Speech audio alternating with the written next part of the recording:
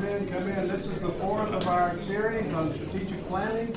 This week, worship. We're going to do a little review. Let me remind you, next week is the picnic. Next week is the picnic, so there's no Sunday school at this hour. You can go home and change or get ready or whatever you need to do, and then come to Leon and Bev Johnson's place. Leon, of course, has really been suffering from sciatica and has actually had to lay down and miss a lot of action that he usually likes to be involved in. So he's really been struggling with the sciatica issue of some seriousness. So next week, no Sunday school, go to the picnic and meet us there and have a big time. Let's pray as we start. Father, we do thank you for this day, this beautiful day you've given us, and for the day of worship, the time of worship that we could have together. We thank you for our brothers and sisters in Christ, and pray that you know the future and hold the future in your hands, that you will help us to follow you into that future and to do what you would call us to do. Give us wisdom and unity, we pray this day, in Christ's name. Amen. Amen. Just a brief review. This is the fourth pillar having to do with worship. We've done the other three.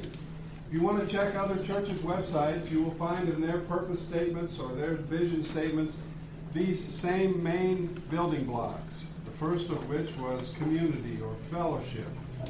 And of course, we talked about the challenge that we faced there regarding distance, getting people connected over busy lives and large geographical distances. Challenges that we hope to meet with the addition of several new small groups. And there is a meeting today following this hour among the small group participants and those who have expressed an interest in it and could make today's meeting. The elders assigned to that area are Lyle Beal and Jeff Shields. They will be helping to coordinate that ministry. But we are inviting the involvement of as many as would like to be involved in helping to establish home groups of one kind or another, perhaps for prayer, perhaps for Bible study, perhaps for fellowship, at various times, meeting at various times and places. So that's the building community piece. That we see as one of our greatest needs. Secondly, we talked about outreach. And we talked about one of our challenges is to have an expanded plan, a specific plan beyond what we're doing now. We have Bible school, we have the Fall Festival, we have a few other things, but we need to have a more specific plan. And we said that it might even involve some overlap with these small groups, such that the small groups might be inviting people to them that are not ordinarily or regularly a part of the Grace Church community. And we want them to be involved as well. And that might be a way for us to reach out. But at any rate, we need to have a specific plan. And so we ask that you pray with us about that. And then we'll, if you are interested in the outreach piece, Tony Arita gave that presentation. And Tony serves on the missions committee along with Kevin. If you'd like to be involved in helping to plan and prepare greater outreach efforts, to see them, see me, and we'll get you plugged in. Last week we talked about Christian education, and we saw that Christian education has been an emphasis of the congregation since its earliest days. And that continues, but the ongoing challenge is to continue to renew that, adding new classes, replacing those teachers that can no longer do it, or helping in the nursery, various things to just keep us emphasizing in that area. And if you would like to be involved in teaching or helping with Christian education in some way, again, you would see Kevin and Tony. They particularly focus on that area. Today is worship, and today we come to that area of worship, the fourth pillar of the church that has to do with worship. I should say, too, before I get to that we are planning. The session still has to approve this, but Kevin and I are proposing a certain curriculum that will be available for gifts discovery in the church. It's one that's been well tested, and I think compares well to other items that are out there. There are a number of books and instruments on gifts discovery, and if things go as we're encouraging them to, we want to try to have a curriculum of gifts discovery available to everyone, either online or in a paper form over the next several weeks as we start into the fall season. I want to talk to you, say a little bit about worship, and then these fellows will be helping take it from there. As you know, there's been some controversy. And they say whenever 2 or 3 Christians are gathered in his name, there will be controversy. And so you know, this isn't the only thing that there's been controversy over. But when Joe left at the end of January, it caught us a little bit unprepared. He didn't give us a lot of notice, and then the holidays were there, and so we took some temporary measures, a bit hastily perhaps, but nevertheless. And as a result, there have been some controversies, and I wanted to do what I can at the beginning to try to clarify those as much as possible. There are several things that have not changed. One of these arise out of the fact that the changes that we've made have been, as we said at the beginning, of an impermanent nature. We're trying things, we're experimenting, we're making some inroads and efforts to try to see what would work and what wouldn't work for us. So there are no permanent conclusions that have been reached that I know of anyway, as far as what changes will be made of an enduring nature. There have been no changes in terms of music leadership permanently decided or style. There have been some tweaks, but nothing has been resolved. Our commitment to God-centered worship has not changed. We have always sought to be God-centered in our worship. I think we've made some progress there even. And many of the past songs that we've used before, we'll continue to use. There have been some changes in the music, but not only haven't they been permanent, but they haven't been completely sweeping either. The pulpit and worship team placement has not been changed. Now you say, wait a minute, the pulpit's on the right, it used to be on the left. But we're still in an experimental phase, let me say again. And while you can't move that stuff easily every week, don't think that because it's there that that's all the changes we would make to the chancel, or that's all the permanent things that would be done. What has changed is session involvement in the worship ministry. We've moved from more passive to more active involvement in the issues and practices of worship, which is something that I really applaud. It's challenging to get involved in the ministries of the church at any level, whether as a non-officer or as an officer. But as an officer, it's especially challenging. And that has changed. The session over the years, and 20 years or so of the church, had taken a more passive approach to our worship services. That has changed. We have another thing that's changed is that there has been some experimentation. There have been some visual changes, some alterations, some trying. And that also is, but as I say, is non-permanent. The accompanist has changed a bit at times, the pulpit arrangements. And along the way, some relations have been strained, and we're still in the process of working through that. We want those relationships to be healed and reconciled. We seek that, and yet we have to move at God's pace. It would have been better if we had a clearer plan in January, but moving from passive to active takes a while, and it's not something. Working in the church, serving in the church, is really not like anything else that you would do. It's no way to be really. There's nothing like the job of a pastor. There's some things that are similar, and I would say an elementary school principal is one of them. Can I say amen to that? Yeah. There's no. How about leading an old folks home? There's really nothing like stepping into the pulpit and stepping into the pastoral ministry. You can have worked a lot of years, as many have, in military and corporate world, and been quite successful, but they soon find that this is a horse with no color. This is very good. And likewise, our elders have been involved in outside ministry and work of various kinds, but stepping into church ministry is not easy. It requires a certain amount of experience. And how do you get that experience? There's nowhere to get the experience except on the job, except doing it. Consequently, mistakes are made from inexperience or from haste. But so far as I could certainly assert to you today, I have never sensed any malice. Maybe some has been attributed, maybe some has been alleged, but I don't want to be a part of that. And if I had sensed that malice and disruption was the purpose of this, then I certainly would have acted differently than I did.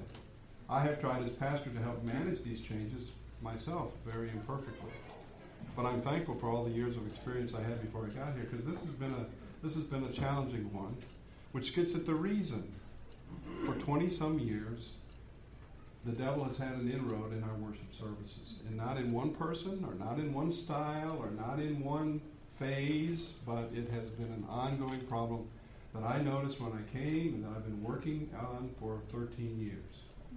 And I guess you'd say I'm defeated, or I'm winless in that sense, because all of the problems haven't been resolved. But I see now, as a result of your prayers and the change, the attempts at a greater ministry and more active ministry, I see that we may be well on our way towards breaking the devil's hold on the church. Now, I don't want to go into all of that. I'm not saying that everyone involved in the worship ministry was of the devil. Of course not. Certainly not. But he just had a way with us.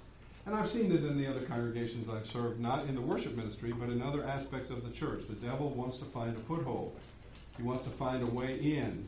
And once he finds a way in, he stays there and causes disruption as long as he can. Inadequate communication.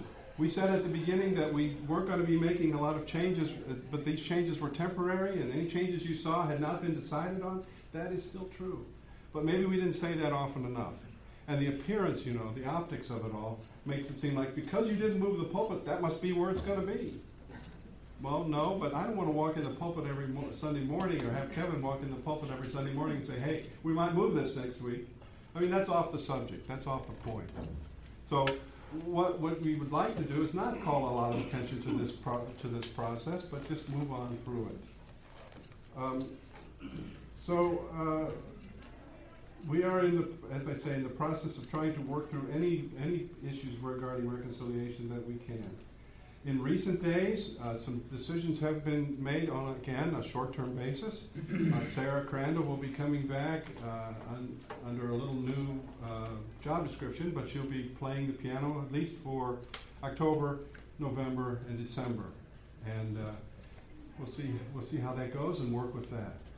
Also, Phil has come back from Mexico with his bride and has agreed to serve as kind of the coalescing influence on the leadership of the worship services. Not that he would lead every Sunday. That would be a change. But for now, he's been having an impact and will continue to. We're hoping to invite all the others back in. We've spoken to many of them. And along the way, we have forged an article that we'll be giving you at the end of the session today that speaks about some of the thoughts that we've had in the matter of worship, to try to clarify and move ahead, that sort of thing. So I want to give some time now to our outline and let Brian's going to speak first and speak a little bit about the outline. And we ask for your prayers. We're continuing to move ahead. I appreciate the intentional involvement of the session members to help us move forward. And we apologize for anything that we may have miscommunicated, but we want you to know that we love you and we want to move ahead in unity. So go ahead, Brian. Thanks. I appreciate Steve's remarks there to kind of set a context. And before we pass out, we'll pass the strategic plan outline momentarily to add just a little bit more context to worship. The worship service, it's a broad thing. It's very big, and it has several elements to it. So we're going right to Scripture, as you would expect, to say, what is worship, and how the service unfolds. Brian Chappell wrote a book that's been very, very good for me to read. Not having delved into worship nearly as Kevin and Steve would now, this has been a great book. And I am kind of threw out as a high-level idea of maybe in the spring semester of having a spring class on worship. to kind of go through some of this book, some great articles about what is worship in the Christian church. So we are looking at maybe doing that in the spring. But Brian Chappell makes this really interesting yet so obvious point. And it's not about just the gospel is preached, but the gospel is worship. How we worship, how the worship service unfolds is the gospel story. And we get to go through that every Sunday. So the elements of that, many of you will go, yep, I get that, I realize that from the front. But for me, it was almost a light bulb going off. Typically, our services are going to open with adoration, move into confession, assurance of pardon, thanksgiving, petition, instruction, the charge, and the blessing. And it all makes sense that we come in to praise our God corporately as brothers and sisters in Christ. And because God is worthy of that praise, it really highlights our unworthiness, which drives us to confessing our sin. And then the assurance of pardon despite our sinfulness. That God has promised that and has given that to us. Our natural response in the worship service is thanksgiving. We should be giving praise and thanksgiving. So because we know this God, we trust this God delivers on his promise to us, we petition. We raise up the concerns for our country, for our church, for our missions, for our outreach, for our discipleship and teaching, for our building community. So we petition our God, who is trustworthy and faithful, to help us. We then thirst, of course, for the Word of God. And that's the instruction. We should hunger and thirst for that. By the time we get to that part of the service, we should be hearts and minds totally focused. And then from that teaching, we're given the charge.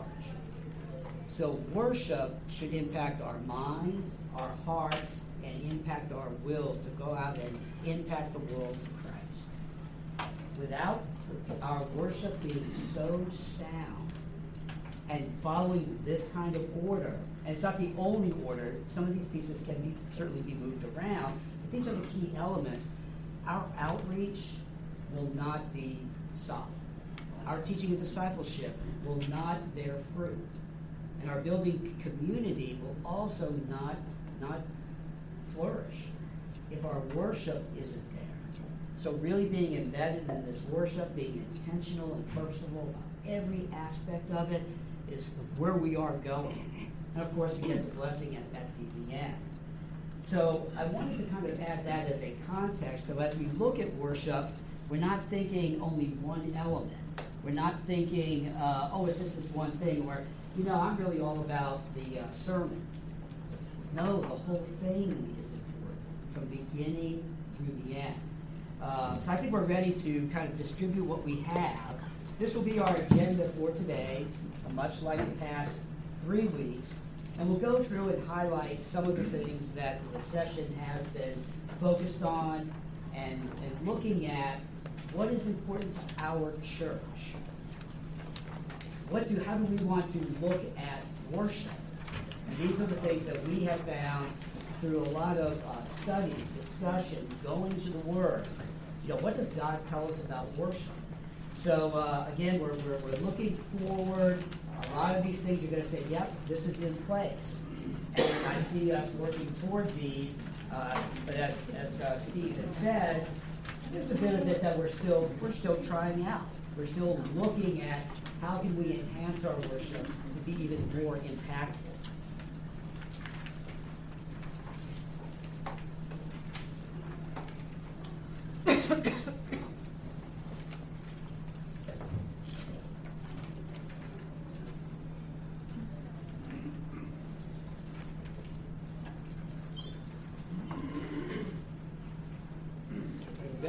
So it opens up, certainly at the top, as all of the other pillars have, with our goal. So the goal of worship here at Grace is to foster reverent, vibrant, and biblical worship on Sunday morning. The Excuse me? Yeah. Why do you limit that to Sunday morning? Because we're looking at the particular worship service. Yes, there may be other opportunities, and some have actually been discussed in our meetings, that there might be other opportunities to also maybe have something on a Sunday night, to have things during the week as well. But for the context of this, we're really focusing on the regular worship service that we have. But that's not to say, oh no, we'll never have something in the evening at all, because it's actually being talked about. So this is a congregational worship service part of it? Yes. Not necessarily Right. all aspects of the church worship. Right. And all of our work, everything that we do, is worshiping God. So yeah, there is a broader context, and the church will be doing more of that. But this will be the congregational worship that we know and love. So we strive for excellent, intentionally crafted services that contain the biblical elements of worship. And those biblical elements are A through G. So before we start going into any of the sub-information, the biblical elements are congregational singing and music, proclamation of the word, rich celebration of sacraments in line with our theology, prayer, confession and repentance, affirmation of faith and creeds, monetary offerings. And a lot of that you heard as I went through that list of how our worship unfolds. A lot of this, I mean, you can see where the biblical foundation is there. If we go back to the congregational singing and music, there are just 4 points that we're focusing on about our congregational singing and music. One is we really want to be very intentional about participation of everyone with singable tunes and keys. We want to be very focused on availability of the music for all to read and use in the bulletin. We want to be focused on blended music style, traditional and modern. And we want to be focused on Christ-centered, God-focused lyrics. Which again, it all makes sense, right? It's what we should be about. Keith Getty, in an interview, had said, we sing the gospel. So it's rich in its content. In both traditional and contemporary music, you find very rich lyrics, and those are the things that we're focused on. So there is a blend. There has always been a blend, and we're going to continue to have a blend of the music. I'll be stopping here and there to see if Kevin or David have any additional points around any of these things that I'm kind of going through here. Good? All right. The second is the proclamation of the word. And again, that, of course, leads to our mind about the reading of Scripture. The sermons would be faithful to the text and rooted in Reformed theology and applicable in concrete situations in life. And I think that's what we have. We're used to getting that. We can't take it for granted. We have been blessed to have Kevin and Steve preaching exactly like this for our edification and for the application of how does Scripture really impact our lives. So we've been getting this very consistently. And testimony of God's faithfulness. It would be interesting, and we have had this every so often. I remember one in particular, but it would be great to hear the testimony of our brothers and sisters from time to time. Many won't necessarily feel comfortable getting up and sharing their testimony to the entire church, but that would be that application. That would be somebody getting up and saying, this is how the gospel has impacted me and changed my life by God's grace. It'd be wonderful to be able to infuse that, I would say, a little bit more than we have in the past. Something that we can build toward. The rich celebration of the sacraments in line with our theology, of course, communion and baptism. And prayer. This is one where we really emphasize, we talk about congregational singing, but this is congregational prayer. When you hear everybody's praying, everybody's reading, and it's so unified, and we're proclaiming our prayers, our praise. It might be praying together, something from the catechism. I mean, these are great things for us to say together as a unified body of believers. We also, of course, have the prayer typically led by one of the elders that prays for national concerns, prays for local issues, prays for priorities here in our church, and prays for the brothers and sisters in Christ here in our congregation. Family members are often included who might not be part of this congregation in particular, but praying together is very important. Can I just say something right here? Absolutely. I really appreciate congregational reading. The congregation reads very well, very articulate, and the good news is we have a sanctuary that's designed to make that happen. But it's moving to me to hear the congregation read the scripture together. I think it's great, and we do it well. And we do it in a number of different ways too. So that's nice. Sometimes it's the responsorial psalms, if you will, and sometimes they are just longer prayers. Absolutely, totally agree. The affirmation of faith in creeds, and we've done this from time to time, where we look at different catechisms and share those during our services. And of course, we go into the monetary offerings in thanksgiving. And that's where it falls in our services, really promotes that it's out of thanksgiving, recognizing God's abundant provision for us that we then give. Kevin, Steve, David, anything on any of those items? I would just emphasize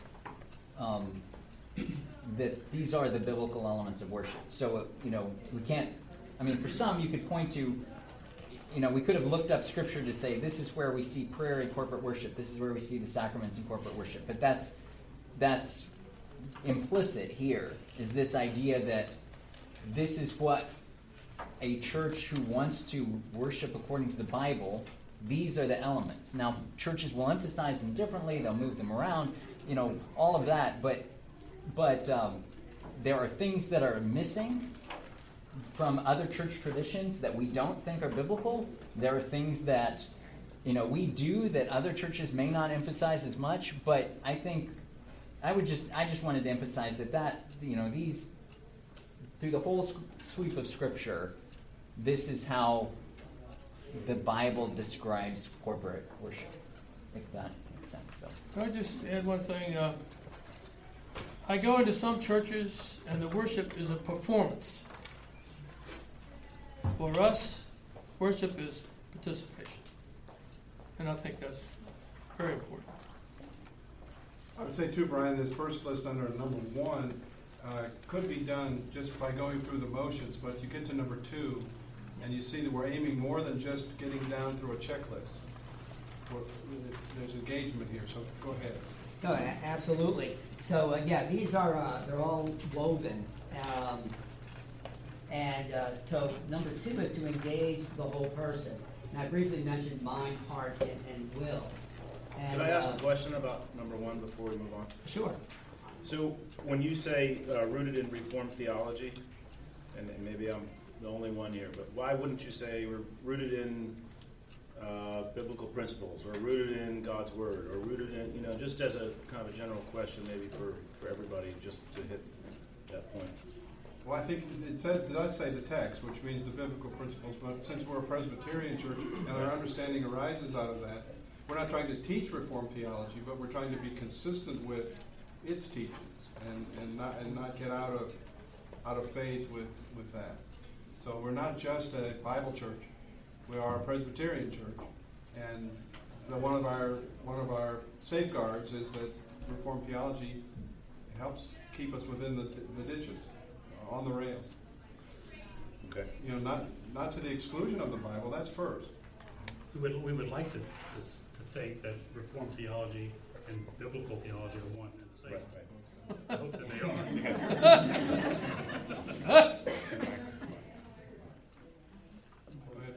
Yeah. One more thing about the testimony. If you think people might not get up in front of the congregation to speak, what about offering a spot in the grace fund for people to write about it? Might be more open to doing that. Good idea. Yeah, absolutely. Yeah, Debbie's always looking for things for the Grace Fund. Always. So, Good things. Good things. Edifying things. Things from the reports from the body, reports from mission trips, reports from testimonies of God's faithfulness. She's always looking to improve that communication, and she can only work with what she gets. So she asks people, "Hey, submit articles," and so feel free to use that as a vehicle to share about your life and what God's done, life in the church, different things. Are we? I don't know if this is past. What's that? No, I'm kidding. Only one question. He's done. No, I don't know if this is past the point of input. I might have missed that part, or if you're looking for feedback. Oh, absolutely.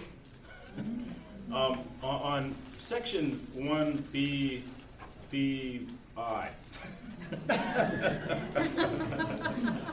which says applicable in concrete situations in life, and also the testimonies. One request of mine. I think that discussing the Reformed theological background and scholarly debates and Trinitarian theological imports of different things is important maybe as a background. But sometimes to me it seems like we spend 90% discussing head knowledge, and which is good to learn as a teaching kind of seminary theological class. But I would just request emphatically that the balance of head knowledge and heart, and I think testimonies get to that heart where you hear someone and the pain or something they went through and came out on the other side where God was faithful. Some of those stories really, that to me is what's going to bring healing to somebody that's hurting in the congregation, or bring repentance to a sinner that is in the congregation, or even revival to a faltering church or nation. And so if we could balance the head knowledge and the scholarly debates and the Greek meaning of the word of this and that, and maybe put some more balance into really the heart and the application, because it seems like that's thrown in the last couple minutes of a sermon is after 90% of it has been all head knowledge. So I know that might be a little out there to say, but that would be my request really. Olin, if you don't mind, I certainly agree. And one of the things that music does when you use hymns, each hymn tells a story of someone's Christian walk. And so one of the reasons we don't skip verses in hymns, because it's a story of someone's testimony. And our hymnal has 700 hymns that tell stories. And when we sing those together, it's another way, because it's music and it naturally moves through the head to the heart. It's a way to do that, to apply those words. And so that's another way to reinforce. Right. And sometimes it would even help to say, here's the background of this hymn, and who made it and why, and their family, it is well with my soul, when his wife and children got killed across the sea. And 3 weeks ago we did that with Cool. Love That Will Not Let Me Go, because it told such a lovely story of the man's testimony. So it's a wonderful, No, I love that stuff. wonderful idea. But Olin, I think I want to hear that kind of feedback, because I think it is helpful to get and to say, I don't want to focus too much on the details. That may be where I'm kind of wired to go, is to get into the weeds, and it's good to be reminded, hey, bring us back. Yeah. So thank you. I'm being a little private. But I think one of the things, if we could pull back just a minute, not pull back up to the worship, and number one, if you look at it, it says strive for excellent intentionality crafted services. So part of that, I think part of the desire, if you go back a year, part of the desire from the session was to be more proactive, along with Steve and Kevin, and intentional in what we do.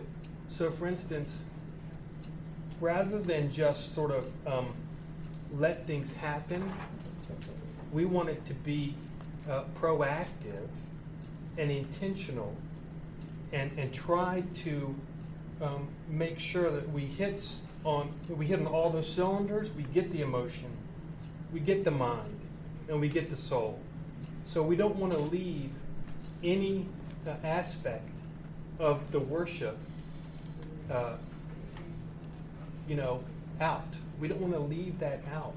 We want to have a complete, holistic worship service. Forgive me, but the implication then is that was not occurring before. That's right. Well, and I think Not to be. I just want to be clear that the perception was that it was not intentional. That's right.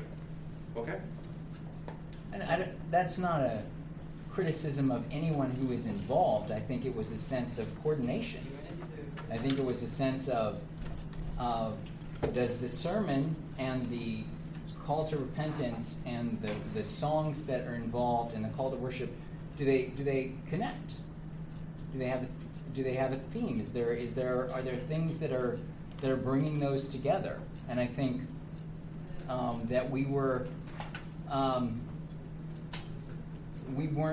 communicating well. I wasn't communicating well with Joe what I was going to be preaching about, and Joe wasn't communicating with me about the songs or the different things. So I think we saw an area where we're like, there's room here for us to coordinate better so that the service flows together.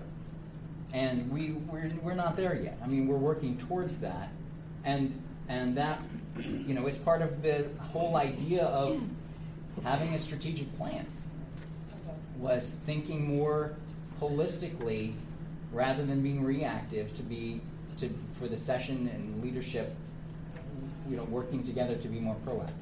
Does that make sense? I think Phil's got something. Yeah, I just wanted to ask a question about the order of service and make a comment about it, I guess. Because how long has the bulletin at Grace EP had the order of service in it? Call to worship, songs of ascent, prayer of confession, all of that. 25 years.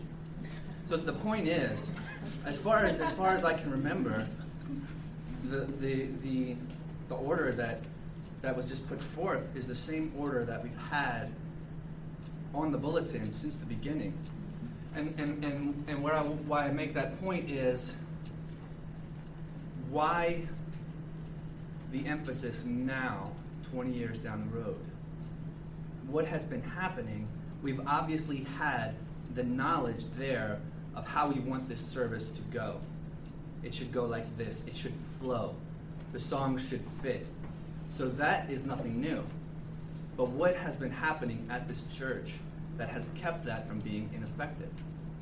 Because now, with changes that have been made, I sit in the congregation and I don't feel like this all makes sense now.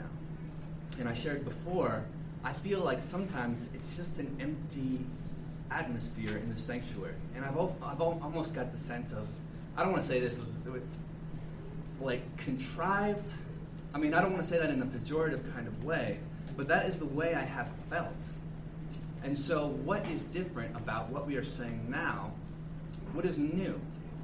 And the thing I'm getting at is if our bulletin, if the order on the bulletin is good or bad or whatever, but it's not working, then that implies that the reason that worship has not been working is inward.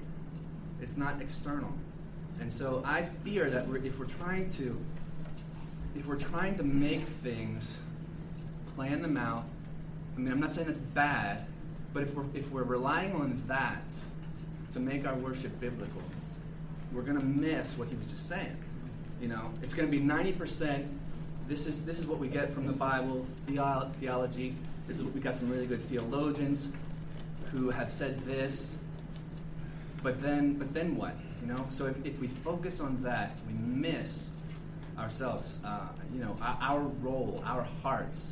So that's just a thought that I've had. And another one that I would say here, with regard to the excellence, is it's stated there: strive for excellent, intentionally crafted services that contain these biblical elements. And on that list are more things than worship, than music, rather. So how has the leadership, I don't know, focused on excellence in prayer? Is excellence in prayer, the congregational prayer, is that something that we have already and we don't need to worry about? No. And so why the emphasis on music so much? Because that's brought about a lot of strife in the church. And why not the same amount of emphasis on prayer? And the other things here, the affirmation of faith and creeds, the sacraments. Well, I can tell you, you haven't, just from being in the session meetings, the discussions have been. If you were to say, if I was to ask you, hey, tell me about worship, would you just talk to me about the music? I would not. Exactly. And what I'm saying is that neither does the session. So the music is just a component Sure. of the worship service. And so like the congregational prayers, we've talked about that. The order of service.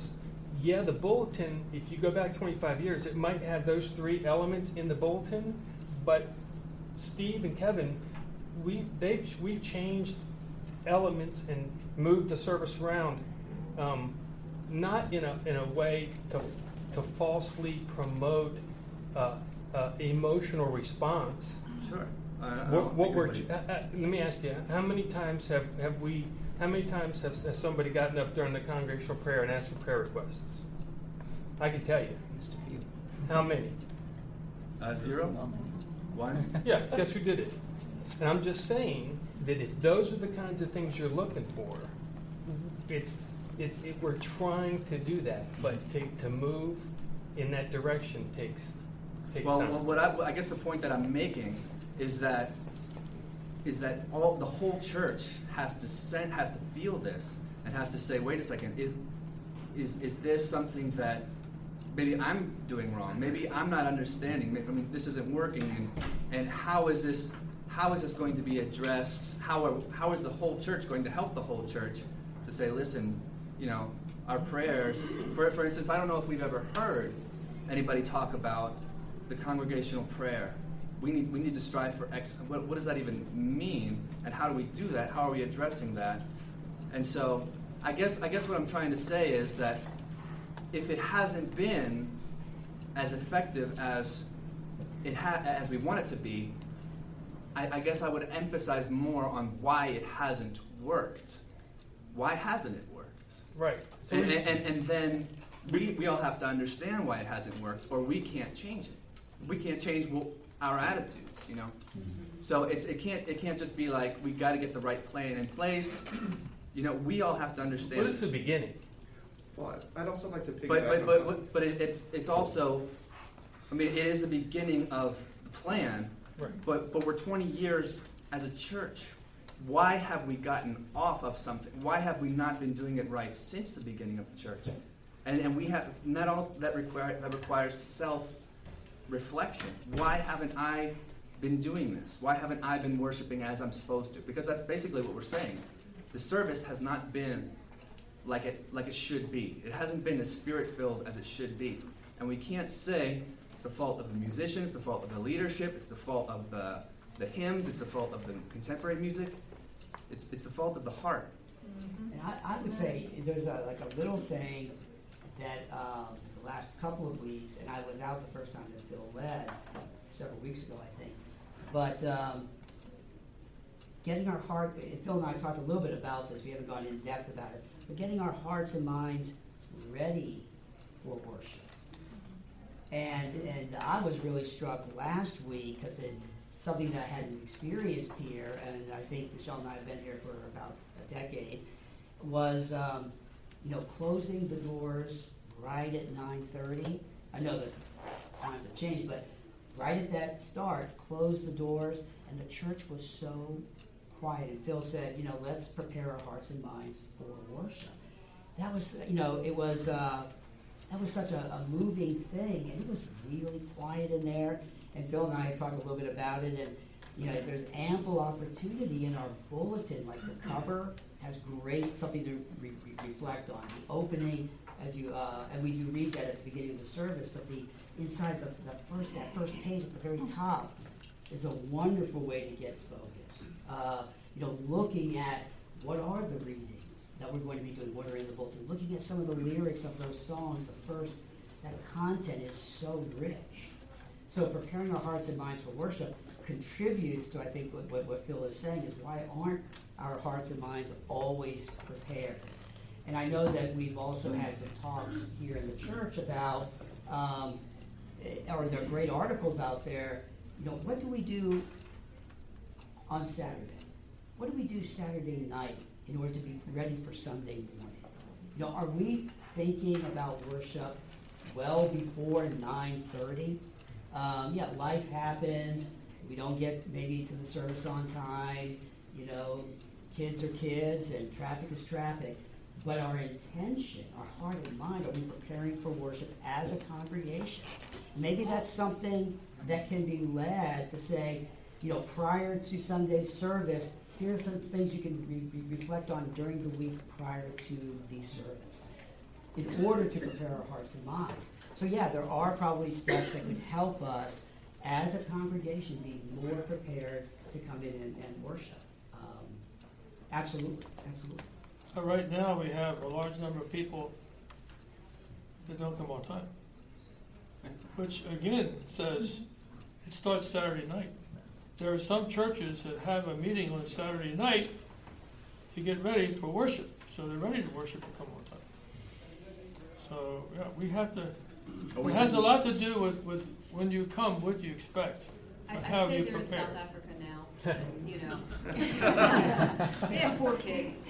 Right. Well, it's easy for me. I'm retired, and the kids are gone. Brian, I just really want to echo and emphasize what you just said. There are a number of people that I have heard voice that exact same thing, and I have really appreciated what Phil has tried to do the last 2 weeks. There is a time of prelude, and it has a purpose, and it has a spiritual purpose. And people are not either aware of it, or they're just not respecting it, or they don't, understand its purpose or whatever. This church was designed with a narthex with closing doors for a purpose, and we can use those doors. And I agree with you. And as I said, I have heard this voice from numerous people over the past while, but the service starts at 9:30. Close the doors. This morning, it was, or 9:25. Whoever the pianist or whoever the musician is. This morning, it was extremely loud out there. I personally, I like to come and we need to draw away. Just as before we enter into a time of prayer, we need a little bit of time to quiet our heart and our mind before we begin to pray, to consider who it is we're praying to, and et cetera, et cetera, et cetera. Same thing for worship. We have these things on the front of the bulletin. We have these things on the inside of the page. But it's not only that. I like to read the prayer that I'm going to pray corporately before I get to it. Otherwise, if I'm just suddenly, it's read. I haven't even considered what I'm praying and what I'm asking God.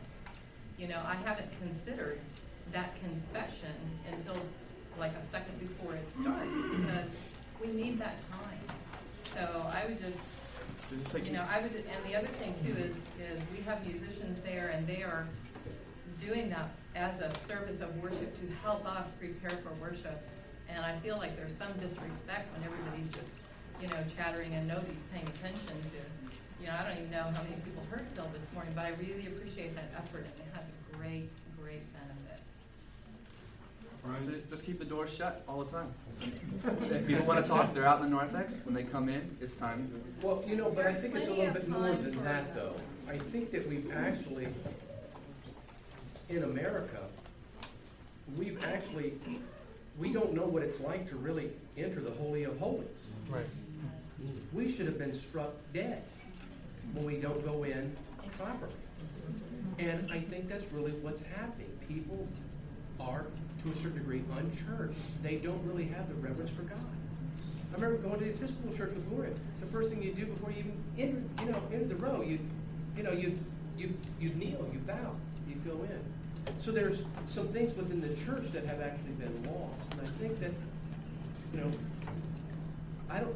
we need to reinforce. We need to by educating, probably from the pulpit, about those certain things, the reverence for God. The article that we'll be passing out that talks a little bit, something you can take away with you. And I believe it's Tim Keller said, we have to learn again how to worship. That we have, to your point, Chuck, over time, maybe we've gotten a little relaxed and this is one of those areas in America that is so busy that maybe we've lost our focus a bit. So we have to learn how to worship, and I think that intentionality is important here. And the strategic plan is not just to be this technical document, but it's to help us have these conversations in a really kind of organized way to get back to the heart of worship. The first song is here I am to worship. It's a great, beautiful start today. I just wanted you to flip the page and try to finish out if you can. We're running out of time. As I always do, even in the Sunday school class. So for number 3 is enjoy the diversity of the body of Christ. Again, being very intentional about this, and some of the highlights here would be having that warm relational service, to be a genuinely friendly church. That does start from the heart. The sense of unity, welcoming to the spectrum of age and stage. Variety of service types, a number of different services. We have the A service, we talked about the B service. We have our missions services. In the past, we've done youth-focused as well. We have some months have that 5th Sunday. We've been talking a little bit more about what might that be. Is that an opportunity for us? And then the celebrate, of course, the holidays of the church calendar, Advent, Lent, Reformation Sunday. Again, these are all great topics that the session is really trying to drive into. And again, not to have that checklist, but to get to that heart of worship. And to be welcoming to anybody who walks through our door. The 4th was improved coordination and communication of worship ministries. Steve spoke really well about this.